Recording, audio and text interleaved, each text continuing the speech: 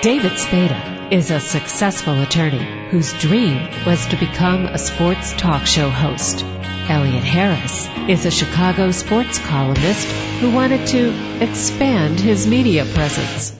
In the next hour, they combine their talents and love of sports and women by interviewing former professional athletes and lovely ladies on sports and torts. But keeping the boys out of trouble isn't always easy, because when David and Elliot are together, they have more fun than should be legal.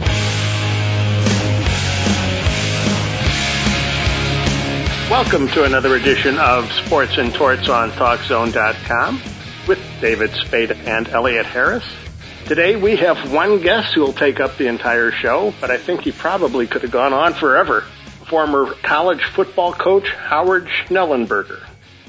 So what made you decide to write a book? Well, it's been talked about now for 55 years. That's how long I've been in coaching, and every couple of years they say, "Coach, when are you going to write a book?" And finally, I kept saying when I lived the final chapter in 2011, I retired from football here at Florida Atlantic, and well, I'll do what I said I would do. I'd write a book, and I've been thinking about it for a long time. It's not something that just came up, the thought that came to me here in 2011. And it's a book, it's an extensive book. It starts in 1948 when I was a freshman in high school and carries through some 55 years to the time I retired and became and stayed on as ambassador at large here at Florida Atlantic. And it chronicles my life through 5 Hall of Fame coaches who were my mentor. And through osmosis, I gained a lot of information from them. And then in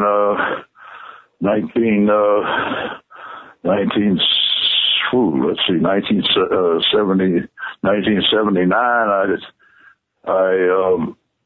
took the job at the University of Miami for the first time. I became the head coach, so now we could pass the torch to those that followed me. I taught them through osmosis again, and so that's how the book came about. So what's more difficult, being the head coach or being a writer? Well, they're both really tough. I had a lot of experience before I became a head coach, so that made it a little easier.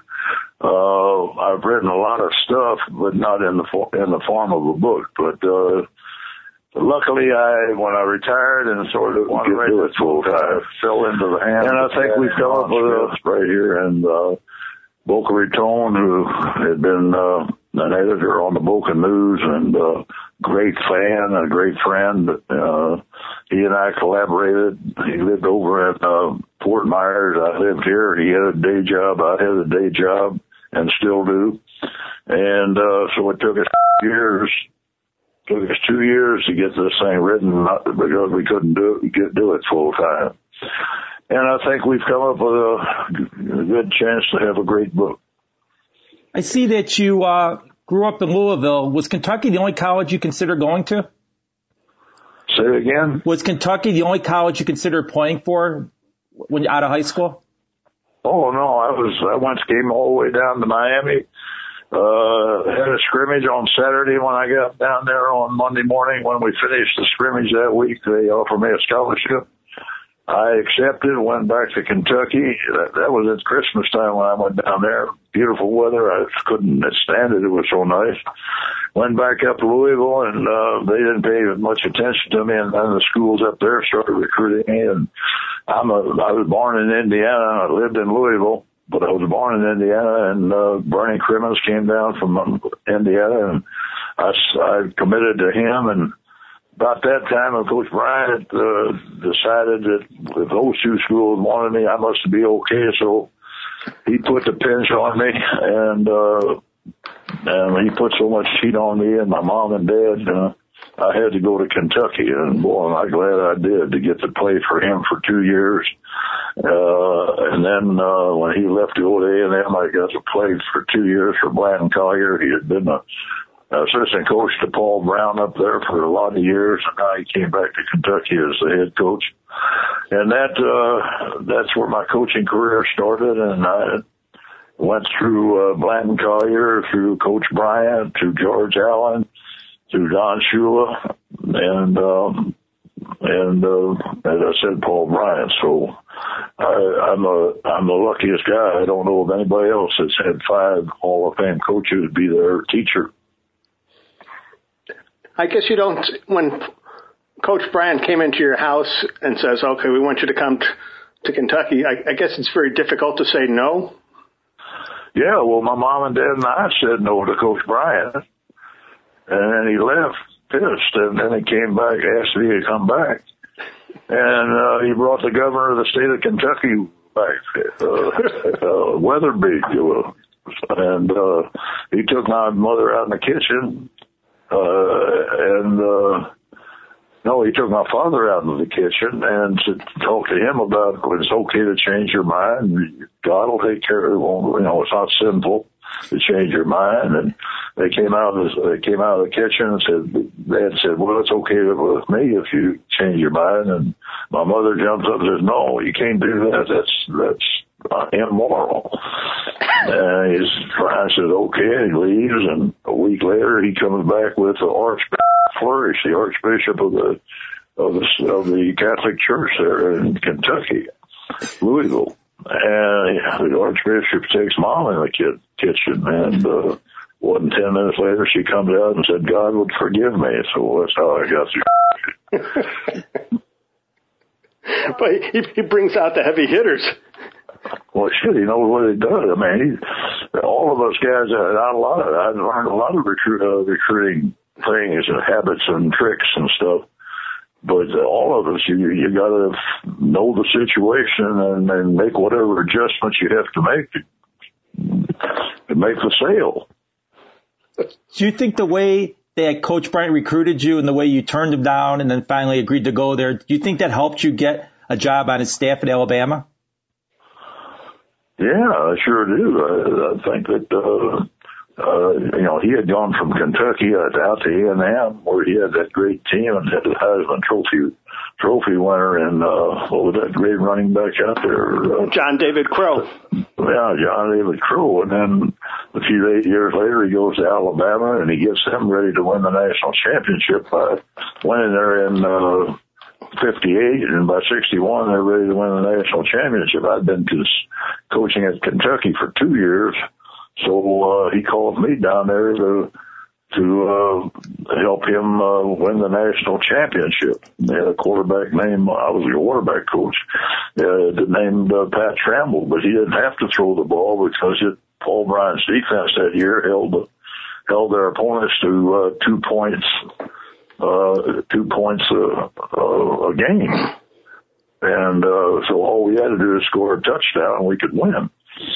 But when I got down there, before we ever played that game, we got an opportunity to recruit Namath, and I read about it at length in the book, how I had to go up to Beaver Falls after he had been kicked, or after he had been disallowed to go to Maryland because of his grades. And his coach called Bryant and said, Namath can't get in school here. He has to go home. Nobody knows about it. So if you get up there and get him out of the Northeast before anybody finds out about it, he might get a chance to get him. So he sent me up there. He sent me because I had been at Millersburg, Kentucky, in my first year as a freshman. And Joe Namath's brother, Frank, had been in that freshman class, and we were friends together.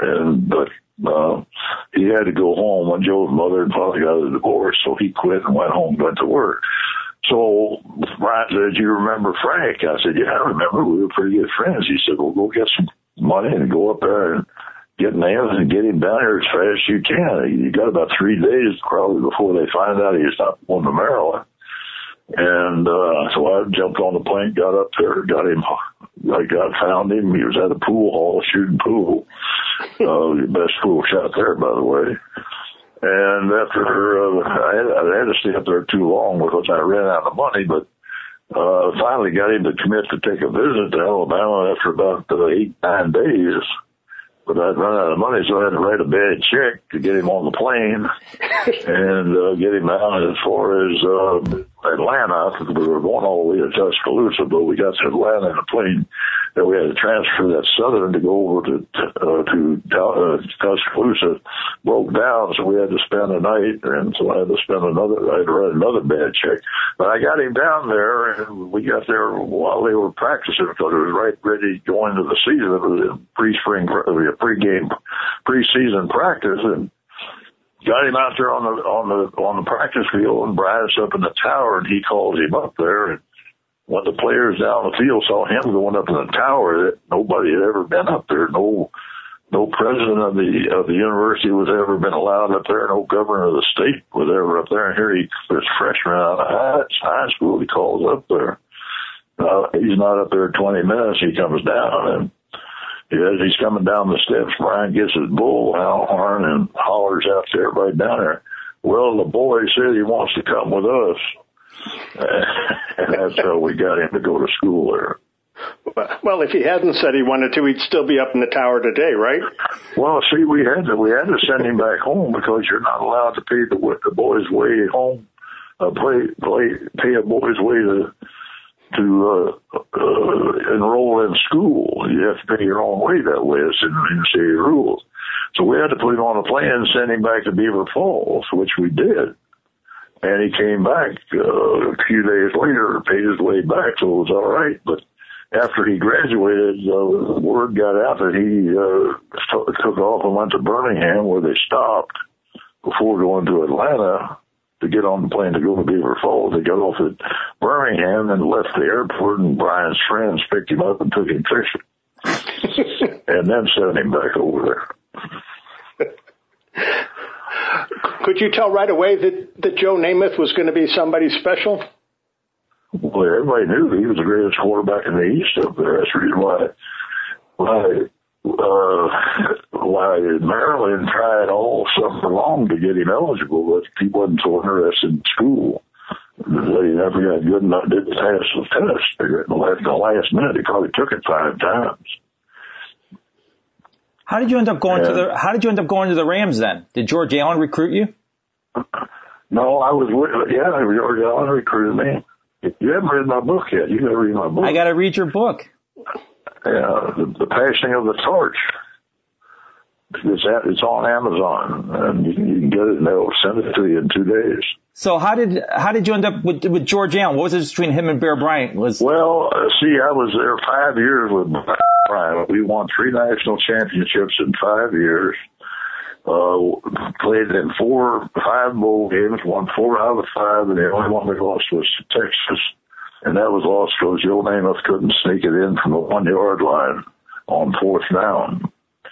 And so I was ready for a head job. In fact, that was the only time I've ever applied for a job in my life. I applied to Colorado, and I didn't even get a letter back or a call back. So something's wrong here. But then I realized that Charlie Bradshaw, Ryan's disciple, who several years before had been given the head job at Kentucky.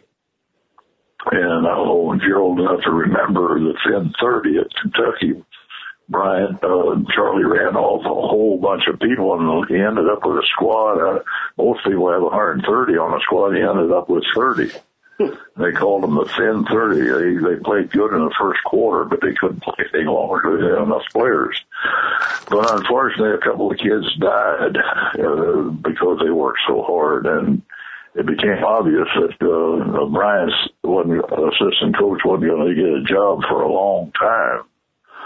And so that's when George Allen called me, I was amenable to leaving Brian, which was the dumbest thing. Everybody thought that was the dumbest move I could have ever made.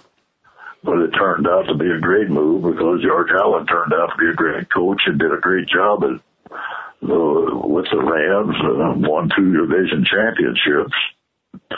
And I was, one of the offensive coaches with Roman Gabriel and Bill Munson. And just so happened that Don Shula was coaching the Baltimore Colts when I was out there with the Rams. And what makes that something special, Don and I were assistant coaches at Kentucky my first year down there. And it was Don's first year as a coach, and this was under Blanton Collier, a pro coach. So Don and I got to know each other really good. He left and went to the Detroit Lions. I left and went with Brian. So when I got up to there, we're playing each other for 4 years. We're playing the Colts, and they win. We play each other twice a year. They win the conference championship 2 years. We won it 2 years. So then when Don gets the job at the Miami Dolphins, he calls me and asks me to be coordinator, and I jumped at that opportunity. And that's how I got down there after I was with George Allen. But prior to Shula coming to South Florida with the Dolphins, Miami had not had a whole lot of success. They didn't win more than 2 games in any of the 3 years they were in existence. And that's what made his change, his presence down there so magnificent. In the first year he's there, he wins 10 games and goes on and goes into the playoffs, gets beat by, I think it was Pittsburgh. No, it was Oakland. We got beat in the first round of the playoff game, but the next year he comes back and goes into the playoffs, wins all them, and gets in the Super Bowl, and gets beat by Dallas. In the third year, he goes and wins all perfect season, perfect playoff season, gets into the bowl game and beats George Allen and the Washington Redskins. You mentioned all the Hall of Fame coaches you coached under. Was there one that was your favorite?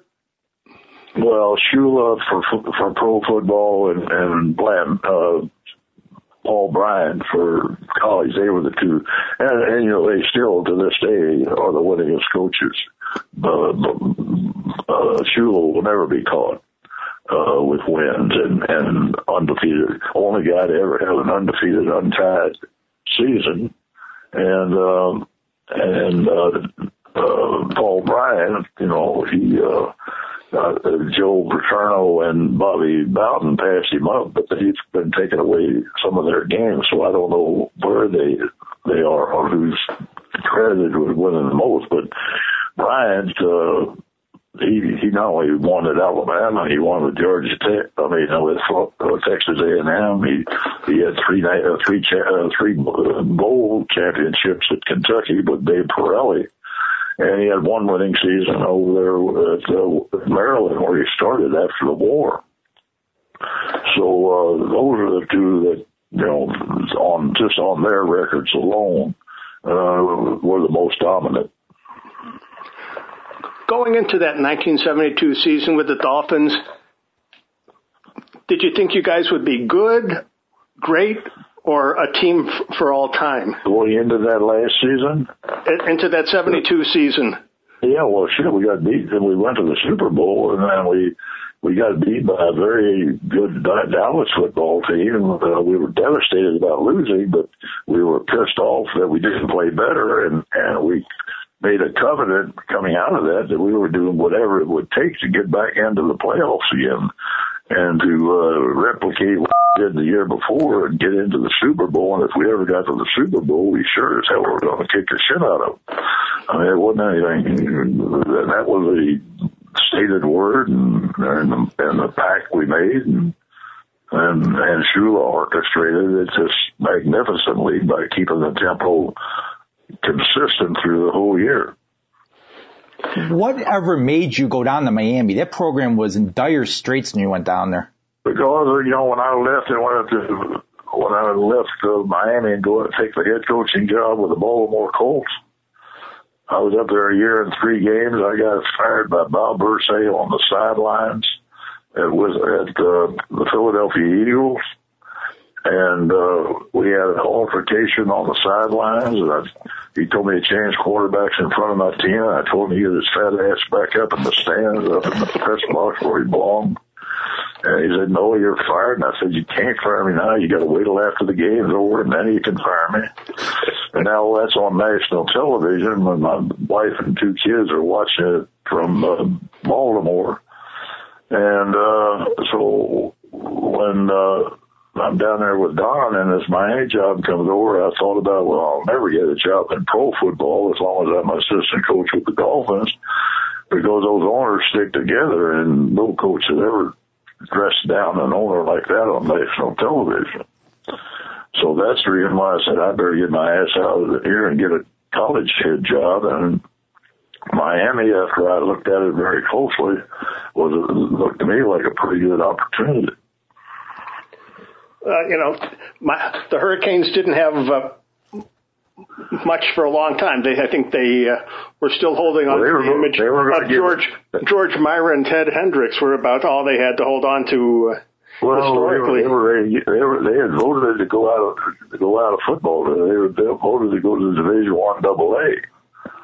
And when I went over there, they decided they would table that motion for 5 years and give me 5 years chance to win the national, to be successful. And that's when I did my evaluation of the product and found out, well, shit, we got the best stadium in America, Orange Bowl. We got the best recruits in America right here in South Florida. We got the best schedule in America. We got Notre Dame. And Ohio State and Oklahoma and Florida State. Hold on, man. No problem. So hell, we got all the natural resources to do this. All we got to do is do it. And so it came to pass. And you got a certain quarterback from Pennsylvania who kind of helped you, in Jim Kelly. Well, he was already there. I knew he was already there. I knew he was going to be a great one. I just had to wait for the team to get good enough before I would start him. I didn't start him until the 8th game of the year, and that was up at Penn State. And I didn't tell him that I was going to start him until his pregame meal. That's 2 hours before kickoff. And when I told him he was going to start the game, he went to the bathroom and threw up, and I said, "Oh shit, what have I done here?" But I found out later he did that every time in high school anyway. He did it when he went to Buffalo too. But winning that game against Penn State up there when they had just made their stadium, took it up to 85,000. And we beat the dog out of them, something like 18-7 or 18-3. And we were on our way. That was a pivotal game. Yeah. How were you able to convince the Miami area kids to stay around? Because for a long time, the Southeast Conference as well as other conferences. I did it with tender, loving care.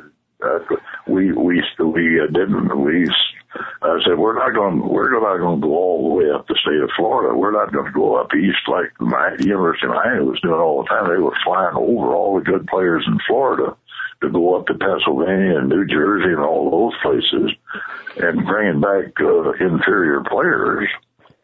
We just said we're going to concentrate on 3 counties, Dade, Broward, and Palm Beach counties. Yeah. And then we'll do a little bit out over on the other side of the state and Lee and those counties over there on the West Coast. And then the next year we would annex in the still of the night. We would go up a few miles till finally in our 3rd year we got all the way up to I-4, and then I drew a line across there and called that the state of Miami and said we had built the Great Wall of China there. We wouldn't let any of the carpetbaggers come down from the north and steal our kids. And we would keep Florida and Florida State at bay. And we did that, and we got to a point in the 3rd year that we were recruiting the best players in America. And that's the reason why we were able to create this dynasty that lasted for 15 years. And then, you went, what was winning the national championship in '83 like? Say that again? What was winning the championship in 1983 like? Well, after the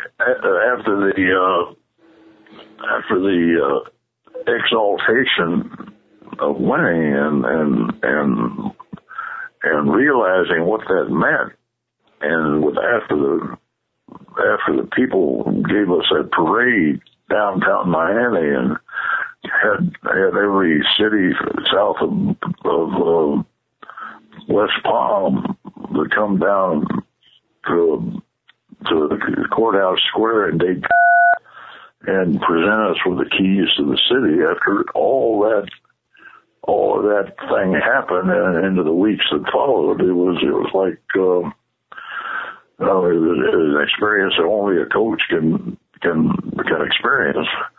But I don't know if any coach has ever experienced anything like it because of how far we had to come and what we did for the have-nots of football all over the world.